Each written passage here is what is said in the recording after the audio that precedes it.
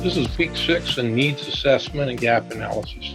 So there's a wealth of things we're going to be going through this week in terms of the videos. I think this is a fun section to go through. There's a lot of neat stuff, and it's creative and an easy way of looking at where you're going, how you're moving forward. The objectives are to discuss the roles of organizational analysis, person analysis, and task analysis in the needs assessment, 3 different functions. Identify different methods used in needs assessment.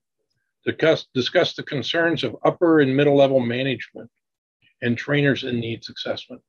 Explain how personal characteristics, input and output, and consequences influence the learning or the needs format. Create conditions to ensure that employees are receptive to training. Discuss the steps involved in conducting a task analysis. Analyze a task analysis data to determine the task in which people need to be trained, and explain the competency model and the process used to develop those. So there's a lot of very creative things in the next 45 videos that we will be going through. This is part 1 of the needs assessment. Why is the needs assessment important? Whenever you are looking at trying to identify an activity to work on, or training that may be incomplete, you need to evaluate what are the gaps, what are the needs.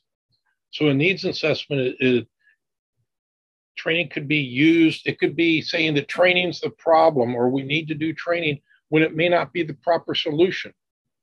Programs have the wrong content or objectives or methods, and so you need to make sure that you are attacking or addressing the right things.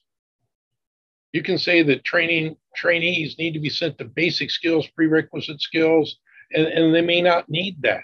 They may need something totally different, but you don't know it unless you go through the process.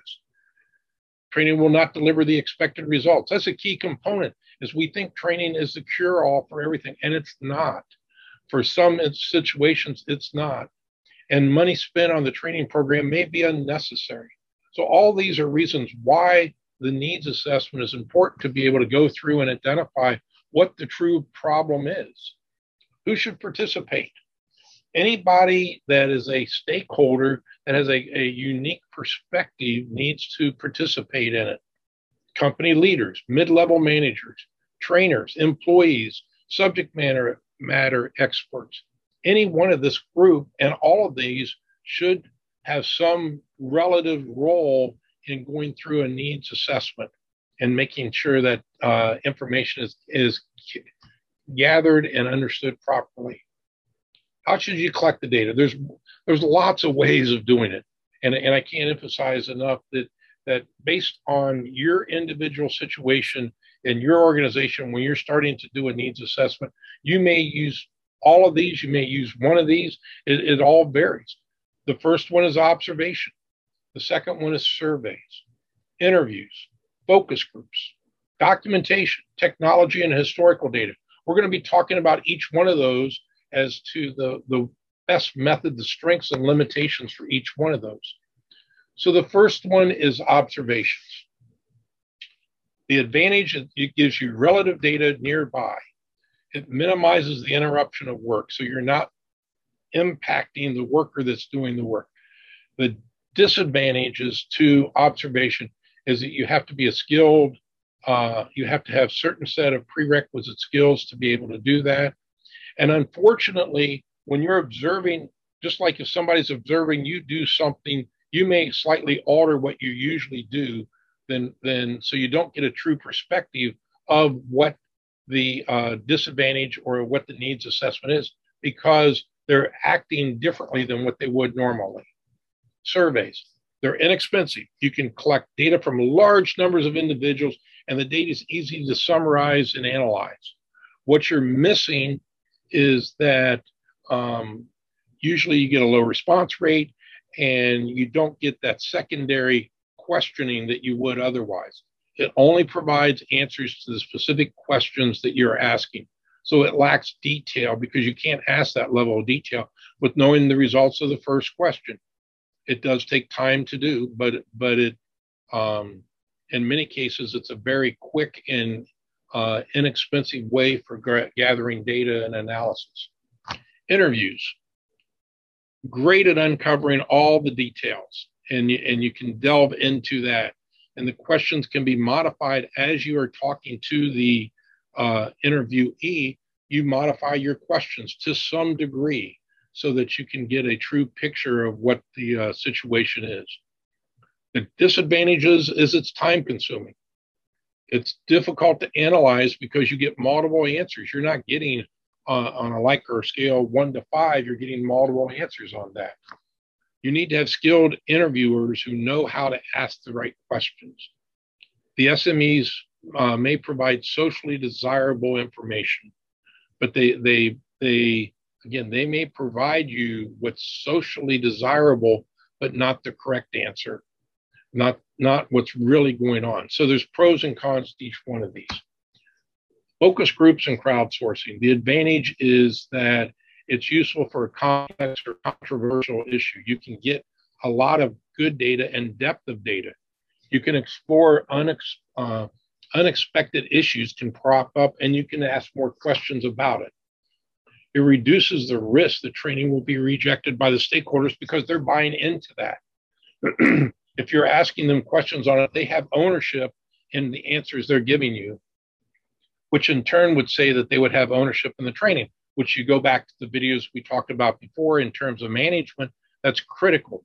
The disadvantage is that it takes time to organize and conduct. And group members may only provide you with socially desirable responses. And you're going to see that a couple different places. And that's a key component that I'm going to tell you what I think you want to know rather than what the true results are. For documentation, it's a great source of information. You have OEMs, you have the manufacturer user manuals, you have lots of different things. It's objective. You're not getting variable opinions on it. It gives you step-by-step and good task information for new jobs and jobs in process of being created. So it's excellent in that regard. The disadvantages is that you may have to sort through 30 pages to find the answer to one question.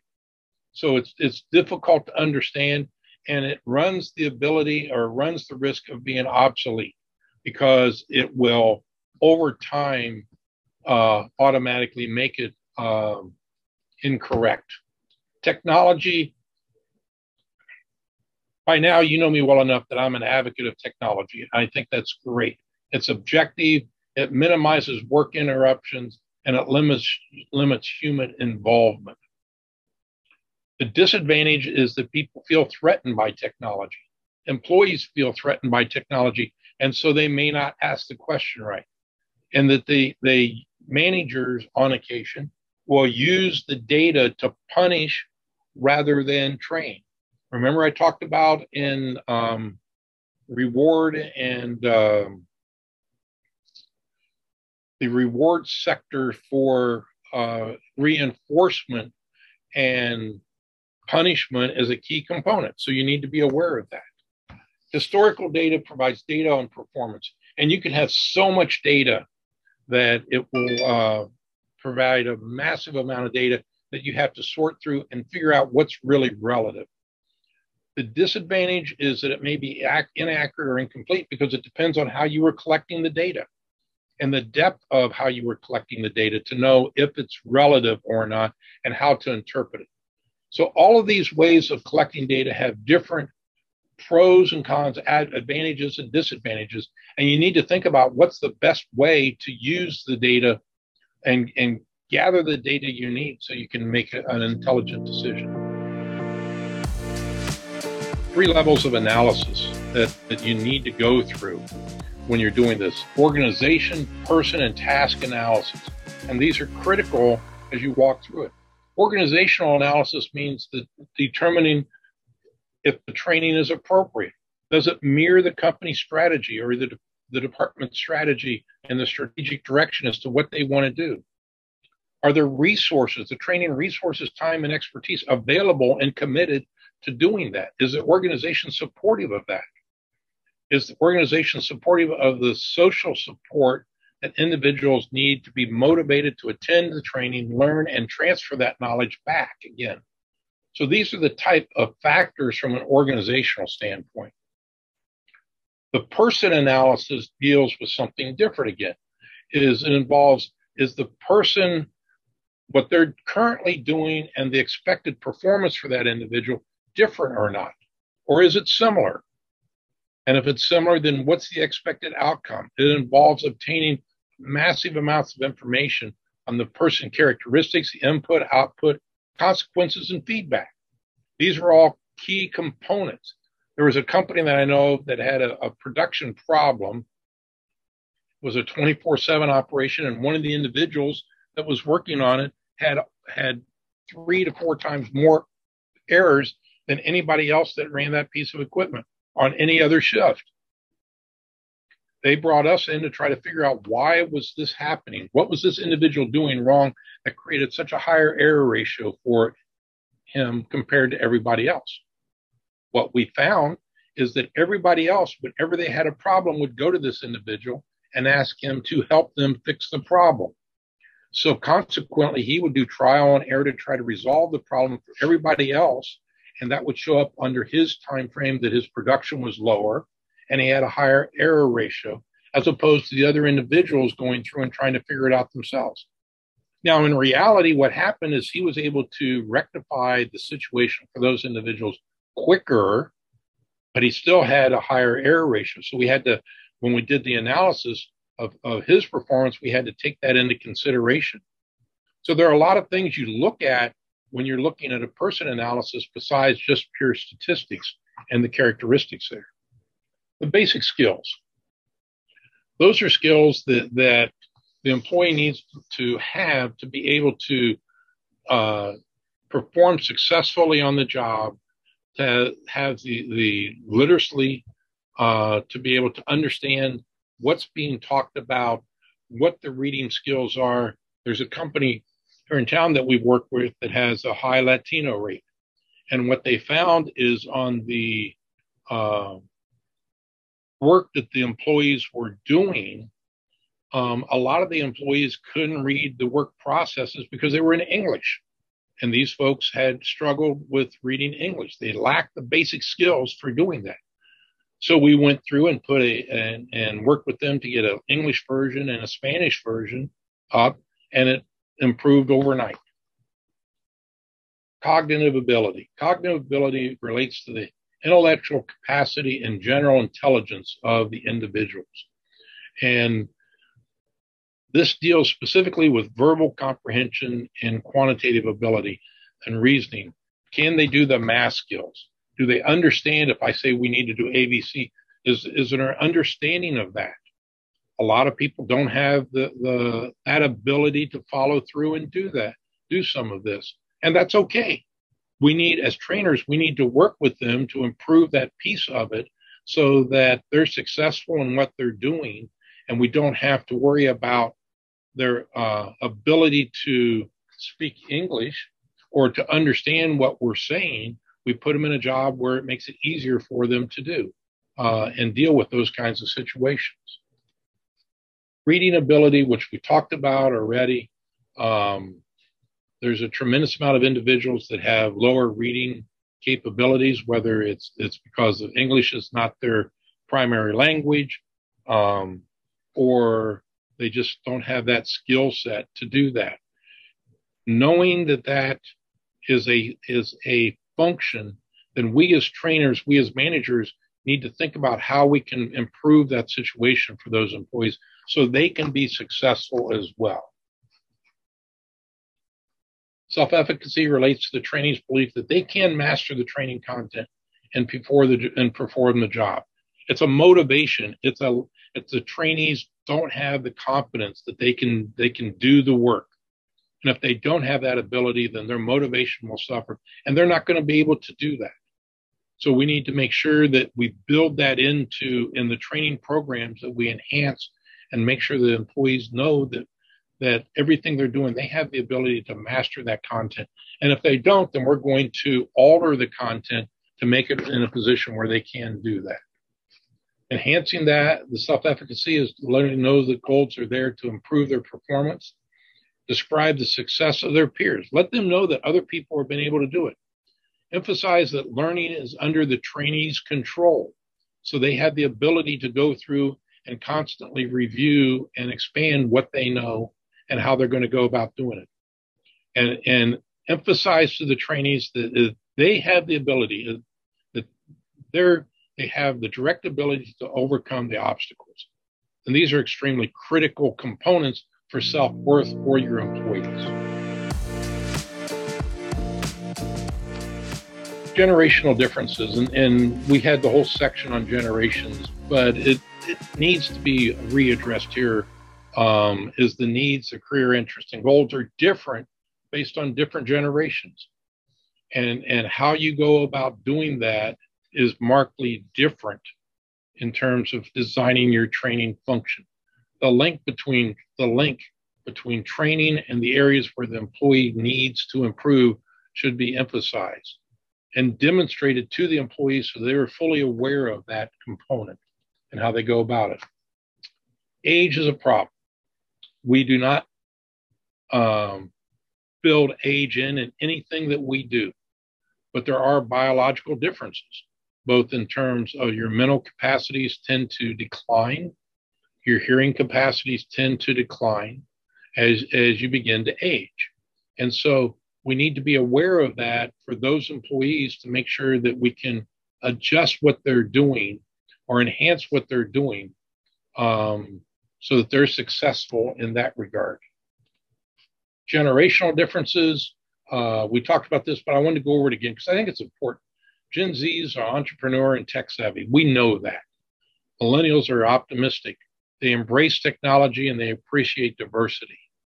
And in both of these cases, you look at the technology component, and that's extremely critical as to how you're going to use technology for not only gathering data, but also for using data. Generation X appreciates feedback and flexibility, and they dislike close supervision. They like being on their own accord and doing their own work. Baby boomers are competitive.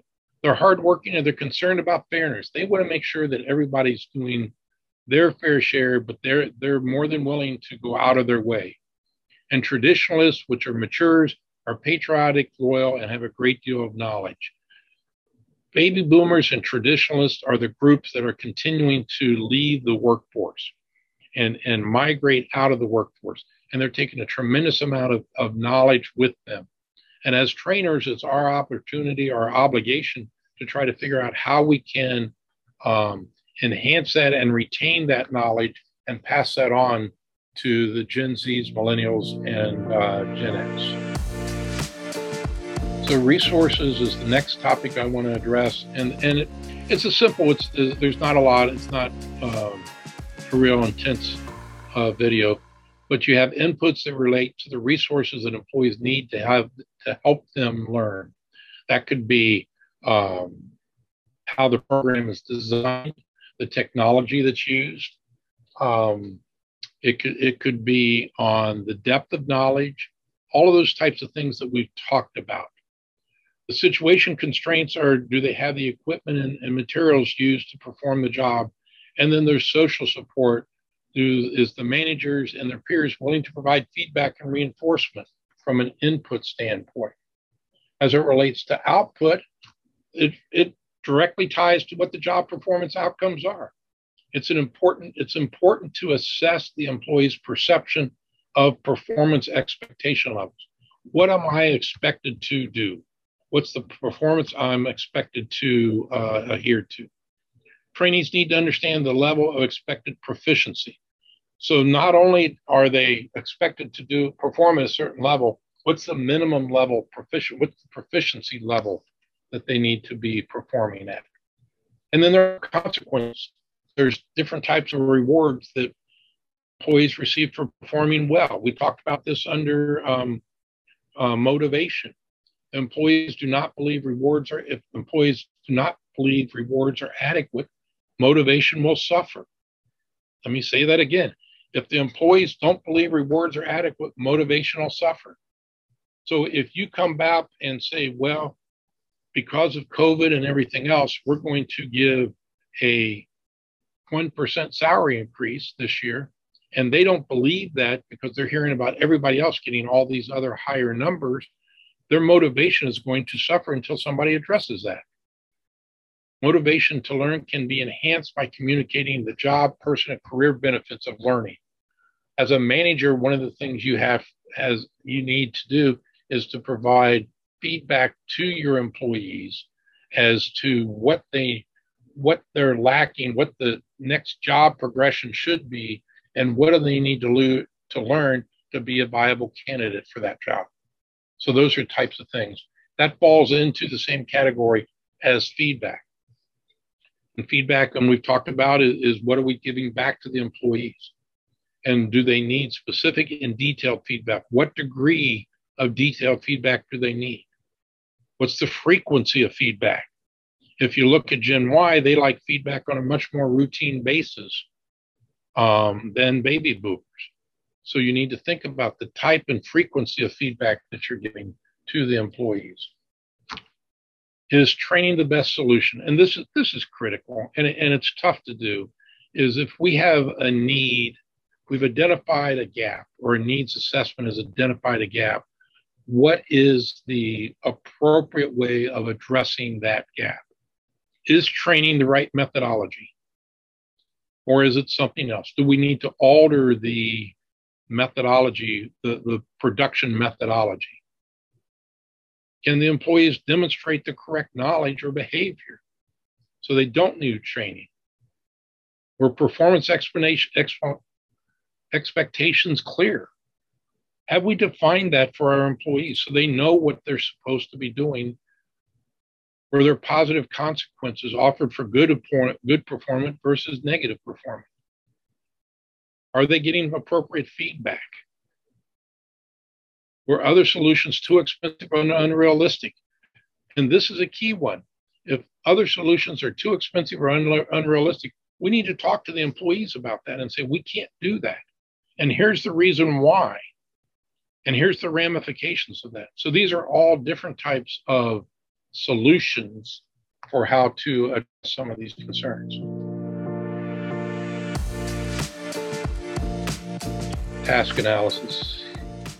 And this gets hairy because the results of a task analysis is that you're going through and you're describing the knowledge, skills, and ability required to perform a certain job or a certain task. The employees that are doing that job that you're doing this analysis for may take it very personal as to why you are looking at that. And are they not performing at a level that they need to be performing at? A task is a specific work activity or a component of a job, and that's important. The job may be 3 different tasks, but you're only looking at one task to be able to be successful in your task analysis. The task analysis is looking at, does the employee have the necessary KSAs? If you think back, we talked about KSAs as knowledge, skills, ability, and then other requirements as well. And do they have the ability? Do they possess the right knowledge and the right skills and the abilities? Those are the big ones in my mind, to be able to perform the task as it's defined. If they don't, then we need to figure out why, and that's where the gap analysis comes in. The task analysis steps are: you select the job to be analyzed. You develop a preliminary list of tasks to be analyzed. You validate the list of tasks with this SME, and then after the most important task is identified, you identify the most important KSAs. So not only are you looking at a task, you're breaking the task down into all of its components.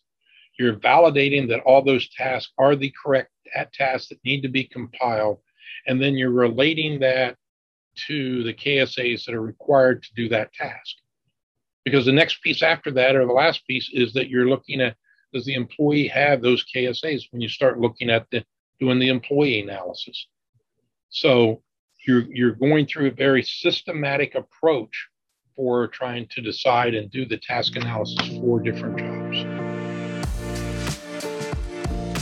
This next section I've got titled as competency model, but we're going to go into a couple other things in this space as well. A competency model identifies the competencies necessary to do a job. They provide a description of the competencies that are common for the entire occupation, organization, job, family, specifications, and they're useful for a variety of HR purposes. So competency models are moved back at a little bit higher level in terms of the company, the organization, the job families. Many companies have job families, but it's the competency. So you're defining not only the task, but then remember on the task analysis, I said you're looking at the KSAs, well, then you're also looking at now you're looking at the competencies of those to see if you have the right competencies to be able to do that for that model. They identify behaviors that are needed. They provide a tool for determining what skills are necessary to meet current and future needs. The future needs is a critical piece because things are changing. So we need to be able to identify what the future needs are going to be. They help determine the skills. Remember, KSAs or the task analysis was looking at the KSAs at different career points. There's skills at different career points as you migrate over time. They provide a framework for ongoing coaching and feedback. So as a manager, I can sit back and work with an employee to move them from point B, A, to point D over time with a steady rate of improvement. I can create a roadmap for developing future managers. One of the things I've said to you already is that I believe that a manager's responsibility is making sure that every individual that reports to him or her is in a position from a knowledge standpoint to assume the next level job, whatever that next level job is. So you need to define what their normal progression would be and then what skills are needed for the next level job. And then that's the roadmap that you define for them. And then you work with them to get the training for it. And then it's also providing a common set of criteria for identified training activities. There are some training activities that as an organization you want to do, and there are some that are geared specifically for a specific job. So the developing a competency model is very similar to the task analysis. We identify the business strategy or goals. We identify the jobs, positions, or job families as how they feed into that. We conduct interviews and focus groups of the top performers so we know how they're adhering to the first two. Then we go through and start defining, documenting what the competencies are and what that competency model is. Then we're going to go back in and revalidate that, review and validate that model to make sure the same thing. Then we're going to go back to the beginning and try it again to make sure that we're not missing something. So that's the steps in developing a competency model. The scope of a needs assessment, and we're going to touch on this just very briefly. Managers many times will avoid doing a needs assessment because they feel that it will demonstrate poor management on their behalf. And that's not the intent. The intent is to decide if there are gaps that need to be addressed.